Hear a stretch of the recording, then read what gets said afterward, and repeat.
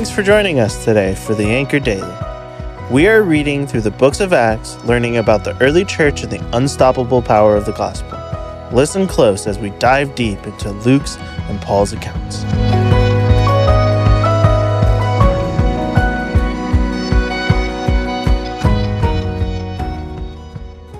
One of the many things I really appreciated about Pastor Jason Green is that he encouraged our staff leadership to value mentoring.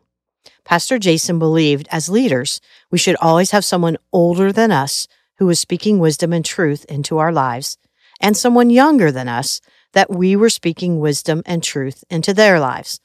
In other words, we are the learner and the teacher at the same time, as we never stop learning and we never stop sharing what we have learned.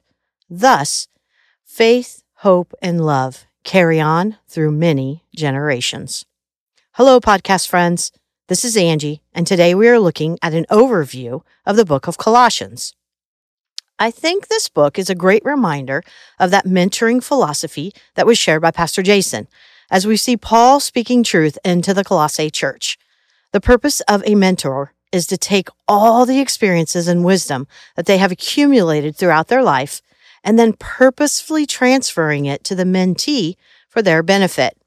A mentor provides leadership, guidance, and instruction. We see Paul doing just that in this letter as he lays out his journey and the lessons learned. The Colossae church wasn't started by Paul, but by his co-laborer, Epaphras. At some point, he visited Paul in prison and gave an update about how things were going. The report about heresy distressed Paul. Scholars believe that Paul penned Colossians in a Roman prison cell around 60 or 61 AD.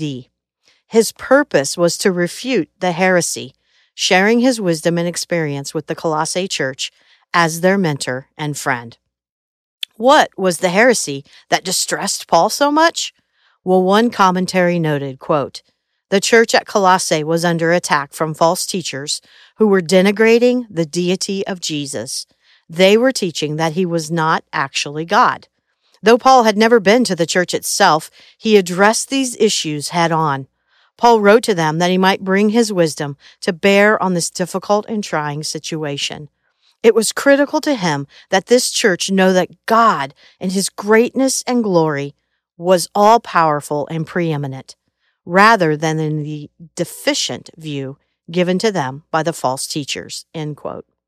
Interestingly, the book of Colossians, written nearly 2,000 years ago, is just as relevant today, with its warnings against following false philosophies and teachings. Christians today are bombarded at every turn with false teachings, from cultural relativism, universalism, Gnosticism, Christian nationalism, the prosperity gospel, and more. Interest in the spiritual realm through mystics, psychics, and others is at an all-time high. Paul's message was simple but impactful. Jesus is enough. Jesus is preeminent over all of creation, above all earthly philosophies, false teachings, and idols. Jesus is enough. Kelly King from Lifeway noted these 5 mentor qualities in Paul that led him to be an excellent leader, qualities that show up in this letter to the Colossians. 1. Paul gave instruction on life and spiritual matters. You and I can trust Paul's letters and wisdoms even more because they aren't his opinions. They are the Spirit-breathed words of God. Paul breathed truth into the church at Colossae. 2. Paul mentored from the overflow of his own walk with the Lord. Mentors speak from the overflow of how God is molding them into his image. Paul never wavers from this truth. 3. Paul admonished believers caught in conflict, yet he sought peace in relationships. Paul understood believers may have personal disagreements, but the outcome should move towards reconciliation and restoration. 4. Paul cared for the personal welfare of those he mentored. Over and over again in his letters, Paul mentions those who contended for the gospel with him. The salutations and greetings found in his letters are a reminder that Paul didn't play only the role of teacher, but he cared for those he mentored as a shepherd and a friend. And finally, number 5, Paul understood the principle of replication and multiplication. Christ called his disciples to make disciples who make disciples. There is a calling to replicate ourselves in the lives of others, which results in a multiplication effort of spreading the gospel to the nations. But that gospel means nothing if it's not taught in truth. This is why mentoring matters. We need each other. We need people who aren't afraid to point out who we are in Christ and to point us back to the truth of the gospel. Do you have a mentor speaking into your life? Is there someone in your life that you allow to realign you towards truth and wisdom?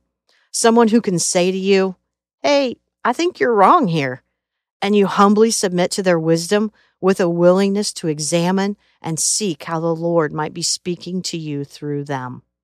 Jesus is enough, and we need others to point us back to that reality. Let's pray. Jesus, you are enough. May we seek mentors and be mentors so that the truth of the gospel of Jesus Christ is spread to the ends of the earth. Amen.